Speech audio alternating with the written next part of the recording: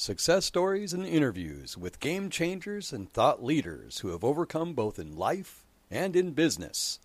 Welcome to Vertical Momentum. Hey guys, welcome to another episode of Vertical Momentum. I am your host, Rick Kaufman. Guys, this is going to be a great episode.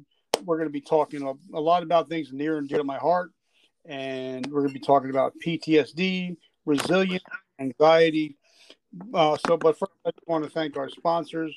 Thank you for always sponsoring the show. Our sponsors are 100% veterans, 100% of the time.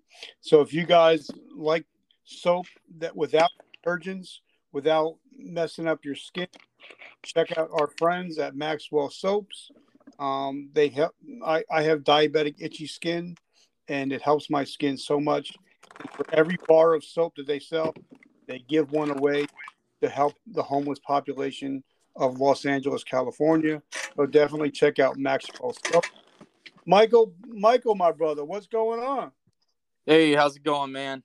I'm doing amazing, and you? Oh, just another beautiful day. So what'd you do today? Anything good?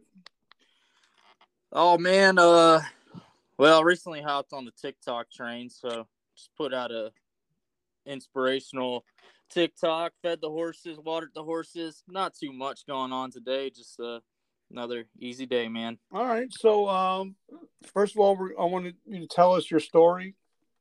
So start from the beginning. Tell us where you grew up and what kind of little boy Michael was. Oh, Lord. Little Michael was a troublemaker. We're just going to throw that out there right now. But I was born in Jonesboro, Arkansas. My mom married my dad shortly after my second birthday. And he was in the National Guard, but then went active duty. So moved around a lot. Spent some time in Fort Stewart, Georgia, Fort Lee, Virginia. A few years in Baumholder, Germany. And then he got stationed at Fort Belvoir, Virginia for my 4 years of high school. At a young age, I decided I wanted to be a Marine. Don't know why, but that was always my passion. So when I graduated, enlisted in the Marine Corps and went to Parris Island, South Carolina. Now, because you were moved around a lot, because I know I moved around a lot when I was a young kid, and I had a lot of trouble just making friends because I knew I wasn't going to be in that place long enough. So I really didn't make a whole lot of friends. Did that something that you went through? There was a period of time, at the beginning, I was like, yeah, I'll make friends. I made a lot of friends, but eventually they move or you move. So there was a period of time where, I was pretty depressed, and I was like, what's the point in making friends when they're just going to move or we're just going to move?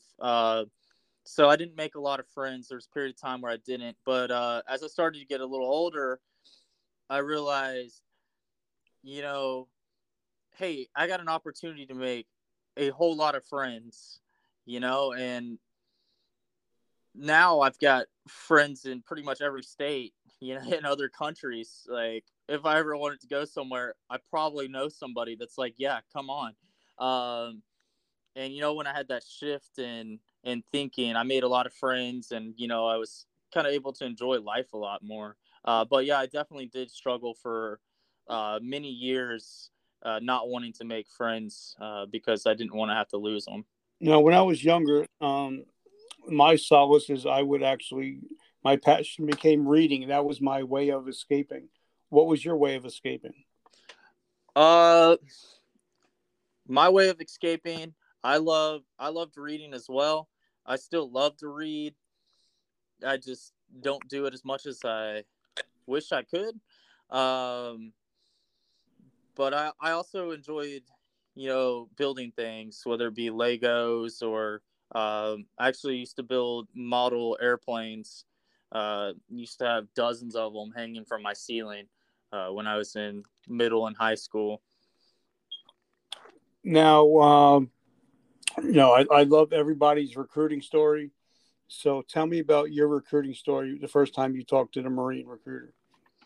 Man, they had it easy because I went in there convinced I was going to join the Marine Corps, so it made their job easy. Heck, I honestly can't remember when I first walked in there. I know I was 17, and my parents were like, "Well, we've been trying to convince you for like 15 years now to not be a Marine, but obviously we're not going to change your mind." So they signed so I could get into the delayed entry program before I turned 18, and so I do remember they had to be there. I know it was pretty easy. Because I'd already decided that's what I was going to do from Now, early age. There was no when you got trying to convince me or unconvince me. when you got to Paris Island, did you take to the Marines pretty easy? Yeah. So actually, funny story about that is it was my third attempt to go to boot camp. So my biological father, he was a Marine. He went to San Diego. My stepdad, who raised me from the time I was 2, he also started out as a Marine, and he went to San Diego. So I put in for the Legacy program to follow in their footsteps. When I went to ship the first time, they messed up my paperwork, so I had to wait another month. And then when I went back, I failed something on my physical, so I had to go get checked out to make sure I was okay. So then I got back from the hospital, getting checked out and getting cleared, and I walked in, and my staff sergeant's like joking with me. He's like, "I got a spot to ship next week," and I was like, "Paris Island?" He's like, "Yeah." I was like, "F it, send me." And he just looked at me in surprise. He's like, Are you serious?" And I was like, "Yeah, dude, I don't want to get out of here." So I shipped off. Of course, went to Paris Island. So I hold that over my dad's head. Uh, but yeah, I did 4 years of Marine Corps JROTC in high school, which really helped out a lot. I learned, all my general orders. I knew all this Marine Corps history. I knew how to drill. So it kind of made it easier with all of those aspects, having that knowledge already. Obviously there was some learning that I had to do, but that was definitely a leg up and definitely helped me out. Honestly, I'll say my first day there, I thought I'd made a huge mistake. We had just met our our drill instructors, and our senior was sitting there talking to us, and I was in Bravo company, so our barracks were really close to the parade deck. And I glanced over with my eyes at the parade deck, and he caught me. And so I ended up getting ran all over the place. And I was just like, great. This is going to be a long 13 weeks. But, it was a great experience, and ended up loving it, man. Now, when I joined, I was 17, and I know that I had a big experience when I first got to my first duty station, being 18 years old and being around a lot of men, and then being able to drink, and me got busted a couple times drinking as a minor. How did you fare getting to your first duty station? Yeah, I mean, it was. So I was 6116, so I worked on the MV-22 Ospreys, and I'm sure like Marines, we go through combat training, then we go to MOS school. My MOS school I got lucky. I was one of the few MOSs that didn't have to go to Pensacola first. So I went through 2 months of MOS school, and they basically just taught you the different parts of a plane. They didn't really teach me a lot. So when you get there, you basically know nothing. You could have just skipped that 2 months of training because they didn't really teach me a whole lot. So it was just trying to learn and adapt real quickly to what we had to get done. And of course, it was kind of difficult because my unit was a week back from Afghanistan. So these guys have all been through some stuff, and here I am, a new guy, and I wasn't there with them. So you're kind of like an outsider to the group. So it was kind of difficult. But all my peers that I graduated with, a couple of them ended up at my squadron, but they had gone home on leave after MOS school. But I wanted to get a jump on the gun, so I went straight to my unit and started working. So it kind of gave me a leg up and a little bit of a head start against my peers. But I'll say that was probably the hardest thing, was feeling like an outsider, because these guys just came back from Afghanistan and you're the new guy here. So Now, did you get deployed at all? no, like I said, they had just got back from Afghanistan. We had got cut orders to go back, and then they pulled those orders, gave them to a different squadron because they said our unit was too fresh back. And then we got cut orders for a MEU, and they just kept pushing it back. So by the time they went out on the boat, I was already out. So never deployed. Did get to go on some cool debts to some cool places, but that was about it. So, you love the Marine Corps so much. Why did you leave the Marine Corps? Well, I was actually falsely accused of some things that I didn't do. So I actually ended up spending 9 months in the brig awaiting trial. I was never convicted of anything. Actually, the charges got dropped. But even though I beat my charges, I still got hit with the general article and kicked out. So I really left the Marine Corps with a very bitter taste in my mouth. There was a couple of years where I denied ever being a Marine, which of course, people are like, well, then why do you have USMC tattooed on you? And you're like, fine, I was a Marine. And there was a long time I hated the phrase, once a Marine, always a Marine. Until, finally I just was like, dude, like, this is a part of your life that's never going away. Just own it, And I was like, fine, yeah, I was a Marine, and realized I'm not the only person that's been screwed over by the Marine Corps or the military. And I realized that I learned a lot in my time in, and yeah, there was the bad memories, but there was also a lot of good ones too. I made a lot of good friends.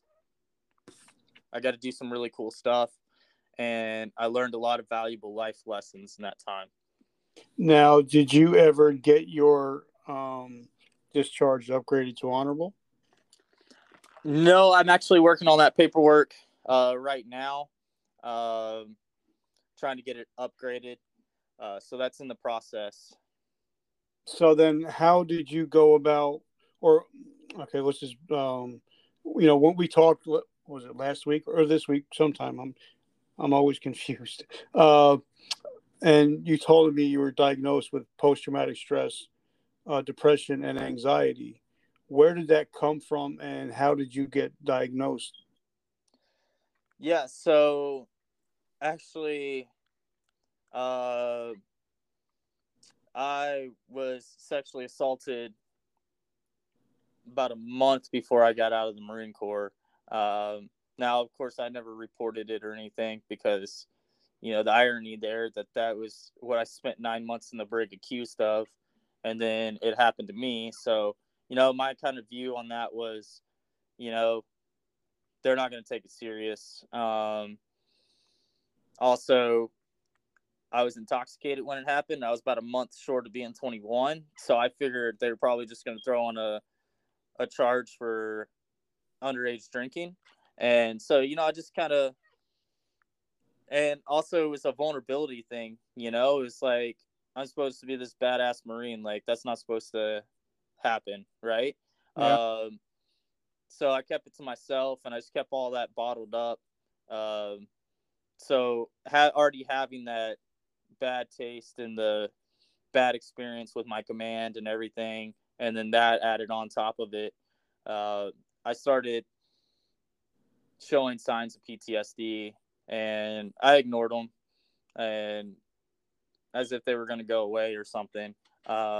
until I finally ended up breaking down and tried to kill myself, and ended up in the psych unit and diagnosed with PTSD, depression, all that fun stuff. So now take us back to that um, suicide attempt. What was the breaking point? Um, I was in an argument with my ex-wife, and I don't know. It was just, there was so much rage like coursing through me, and I was just so mad. It just all happened like so fast, man. It was just like, next thing I knew, I had my knife out of my pocket and in my hand, and I just ended up stabbing myself 4 times in the chest. And I guess I didn't even realize, I didn't even process what had happened until a couple minutes later, when I actually felt the blood. Well, I felt something running down my chest, and then I put my hand there, and it came away in this blood, and I was like, "Oh crap, I'm bleeding!" And it just everything went black for a few minutes. That was kind of just like the breaking point. I don't know. It had just been like building up and building up, and I just tried to keep a lid on it until eventually it just exploded, man. So did you go to the hospital, and is that when they found out that that you had post-traumatic stress? Yeah. So my ex-wife was freaking out, called my mom. My mom said, "You can either drive yourself to the hospital or I'm calling an ambulance." And I said, "Don't call an ambulance." She's like, "Then you better drive yourself to the hospital." And so I bandaged myself up and then went into the hospital, and they put me on a 72-hour watch or whatever it's called, and doctor talked to me, and he diagnosed me with PTSD and everything. So now, because I obviously have PTSD, traumatic brain injury, and also struggled with addictions. So how did you start to come back and start to change your life? What did you have to do to start changing? Man, it took a few years. I became a really heavy alcoholic. I drank a lot. I was drinking at least 2 fists of whiskey every day just to kind of get a slightly drunk, like that's how bad it was. And obviously doctors want to just put you on medication. I went through a bunch of medication that just made things worse. I went through a bunch that didn't help, and the ones that did help, I hated them because I felt like somebody else. I felt like I wasn't myself. There was another 3 suicide attempts following in the next 8 months. The last one was kind of my turning point. I tried to hang myself that time, and my great grandma had caught me in the act, and so they called the police because they didn't know what to do. Things ended up getting out of hand with the police. Found myself in jail for 60 days for battery, public intox, fleeing, resisting arrest, all that fun stuff. And honestly, like, that was my turning point. While I was incarcerated, my friend who was still in the Marine Corps, she was stationed out in Hawaii. She told me to come out and visit her for a little bit. Said, "I think it'll do you some good." So I booked a one-way ticket out there. Within 3 weeks of being out there, I ran out of medication. So I stopped taking any kind of medication to help with it. But I found my healing through being outdoors. I started hiking a lot, kayaking, snorkeling. I started working with horses. One of my other childhood passions was to be a cowboy. I always wanted to be a Marine or a cowboy. So it only made sense to choose that path next. And I found so much healing through being with horses. It really helped me get myself in check. You can't come at horses with anger, aggression, and all those kind of emotions because they feed off of that. They can sense all of that. So it really helped me put my emotions and my attitude in check, like at a subconscious level. You get so attuned to it that you're like, your horse starts acting a little off and you're like, okay, am I getting worked up right now? So it created this subconscious awareness within me. And yeah, man, that's really where I started finding my healing and getting a grip on the PTSD and everything. Now, I talked to a gentleman yesterday, another veteran, and he also does equine therapy with a group called VETS. So talk to us about why there's such a bond between horses and people. There seems to be, like they say, that a horse can look through your soul. Talk to us about that. Yeah, that reminds me of one of my favorite quotes by Winston Churchill. The best thing for the inside of a man is the outside of a horse. And it's a hard bond to explain, but there's just like, you feel this deeper connection when you're with a horse. Like, they're just so massive, but they're so peaceful and majestic. And I think it's the fact that they can pick up on those cues and they can sense the way that you're feeling and they respond to that. So, a lot of times, like, people don't pick up on that unless they really know you. Then they'll be like, yo, are you okay? But like, a horse can sense that whether it knows you or not, and they respond to it. So you've got like this really deep connection. And it's like I say there's nothing more sacred than the bond between a cowboy and his horse. Like, that connection runs deeper than just the physical. Like, it's almost like a spiritual, emotional connection. And unless you've experienced it, it's kind of hard to put into words, man. So tell us about. First, I got to know, how come you didn't stay in Hawaii, and how come you live where you are now?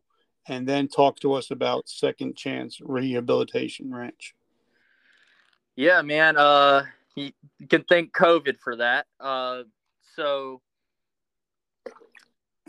leading up to me coming back to Arkansas, so I worked on a couple ranches out there. I worked at one for 2 years, another one for another year, and I ended up losing my job at the second one, becoming homeless and unemployed for about 3 months. In that period, I applied for like over 100-something jobs and couldn't even get an interview with any of them. And I was like, dude, I'm way overqualified to be flipping burgers at McDonald's, and I can't even get an interview. So I reached out to a friend of mine, Kirby Ingalls. I love me some Kirby Scott Ingalls. Man, he's a good man. Can thank him for where we're at right now, because when I reached out to him, I wanted some help, but I didn't expect the help that he gave.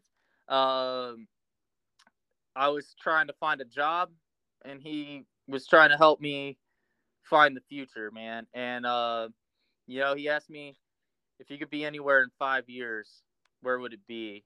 So I was like, man, this ranch, this is what I want to do. I want to help people. I want to do this thing. And he got me involved with Chris Hoffman and the Ambitious Vet Network, and I went through a couple of their programs and really kick-started the wheel on this Second Chance Rehabilitation Ranch. But yeah, so I was living homeless, unemployed, after going through those Ambitious Vet Network programs, the Ambitious Vet Sprint. I got a job, started working at a pizza place, had some good money coming in. And I knew I had two choices. I could either live comfortably and get a house, but that meant I wasn't going to have much money to put into getting this business up and going, or I could continue living homeless. And to paint the picture for you, it's not as bad as it sounds. I was sleeping in a hammock on the beach, waking up to the sunrise over the ocean every morning. Not the worst way to be homeless, man. But I chose to continue to be homeless and invest that money into building the ranch. And then back in March of 2020, COVID hit. So they shut down all the beach parks, which meant I lost my place to sleep. They shut down the gym, so I lost my place to work out and shower. They shut down Starbucks, which is where I'd spend 7 hours a day working on building my business. So all I was left with was a job there. So I booked a flight back home to Arkansas, where my family's at, and continue to work on it from here. So now talk to us about what you got going on and how we can support your mission. Yeah, man. So Second Chance Rehabilitation Ranch, got a lot of things we're working on. Excited to announce that we recently launched our healing retreats, which are 3-day retreats for veterans and first responders, where we go out, we camp for 3 days, 2 nights. We go kayaking, fishing, hiking, bring the horses along for some equine interaction. And, we just kind of kick it and get to know each other. Kind of the purposes behind those retreats are, one, those veterans and first responders, they get a few days to step away from their everyday life and just unwind and decompress, which is important. And 2, they're getting to experience all these different kinds of outdoor therapies with the hopes that they find something that resonates with them, something that they can do to help them heal. Like for me, it's horses and hiking. And then the third thing is to build community and encourage peer-to-peer support, because nobody gets us like us. So getting these veterans and first responders connected to others, so that way when they're having those bad days, they can just reach out to their buddies and say, you and I are on a retreat and we meet. You're having a bad day. I know you like going fishing. I'm like, hey, man, I got a couple rods and reels. Let's go hit the water for a little bit and do some fishing. So that way we can build up that community. Now, when a person comes down there, where do they stay? Yeah, so we go out on the wildlife management land out here in the foothills of the Ozarks. We got tents. We stay in tents for those 2 nights and just get to be completely surrounded by nature, kind of a little off the grid, and just kind of be alone and unwind. And I love that. And by the way, I love that it's not free, so you're going to put some skin in the game, and people are more serious when they have skin in the game. Like, say if somebody gave you a free gym membership, you might use it, you might not use it, but when you pay for something and you see that money coming out of your checkbook, you kind of put a little bit more emphasis on it. Is that what your thought process is? Yeah, pretty much, man. I didn't want to charge veterans and first responders when I first started out, but as I started to learn and progress down the road to getting this going, I realized, people only take free to a certain extent, like you're saying. And I want people to show up and I want them to be engaged, because, this stuff really works and it can really help you. But you have to show up and you have to be engaged. And when you have a little skin in the game, you show up a little different and you take it a little more serious. So yeah, that's my thought process entirely. So now tell us about how this equine therapy has helped you personally? Yeah, so, even still now, when I'm having a bad day, I just go saddle up my horse and I'll just go for a ride. Sometimes I'll think about the stuff that's bothering me. Sometimes I don't think about anything at all. Sometimes you're just focused on, you know, feeling and connecting with your horse. But at the end of it, I always come back refreshed and ready to go. And sometimes I don't even go out and ride. I don't even feel like riding. I'll just go out there and I'll just love on my horses. And even that in itself, is healing in itself. Okay, so now also I know that you work with a couple other nonprofits, and if you would like to talk about them, if you want to shout them out, I would love for you to do that. Yeah, so one of my top ones is Project Refit. We partnered up together. I love those guys over there. James Corbett, he's an outstanding individual. Good old boy from Jersey. Uh, the thing I love about them is they back up everything they say. When they say they're going to show up for a veteran or a first responder, they're going to show up. I've had the honor and privilege of doing a couple of different things with them. We went out to Colorado Springs and ran a Spartan race with a Army veteran who was going through some stuff, and that was an honor and a great experience. And then I had a police officer from Louisiana reach out to me, and her roof was about to collapse. So I just immediately called up James. I was like, "Hey, bro, we got to do something about this." And he didn't even miss a beat. He's like, "Let's do it." And we raised the money. We put together a team. We went down there. They drove all the way down from Jersey. I came down from Arkansas. We had people come from Pensacola, Florida, northern Louisiana. A local church sent a lot of volunteers, and we were able to, in 3.5 days, get that roof tore down and a new one put up. And so it's just awesome to work with those guys because they're not about words, they're about actions, and they back up everything that they say. And it's so great to work with those guys. And then another one is Honoring the Heroes. They send backpacks with resources to veterans. Their primary focus is first responders, but they're working with us to create backpacks to give out on our retreats for the veterans and first responders with books and resources to help them after they leave our retreats. I love it, brother. So last two questions I have. How do we find you? How do we get in touch with you to support your mission? Or if somebody come down and join your program, how do we find you? Yeah, so we're on pretty much all social medias. You can find me on Facebook at Michael Anthony Parker. That's Anthoney. Should be the only one that comes up. Give me a follow there, and you can follow the ranch on Facebook at Second Chance Rehabilitation Ranch. We're on LinkedIn, Michael Parker, and also Second Chance Rehabilitation Ranch.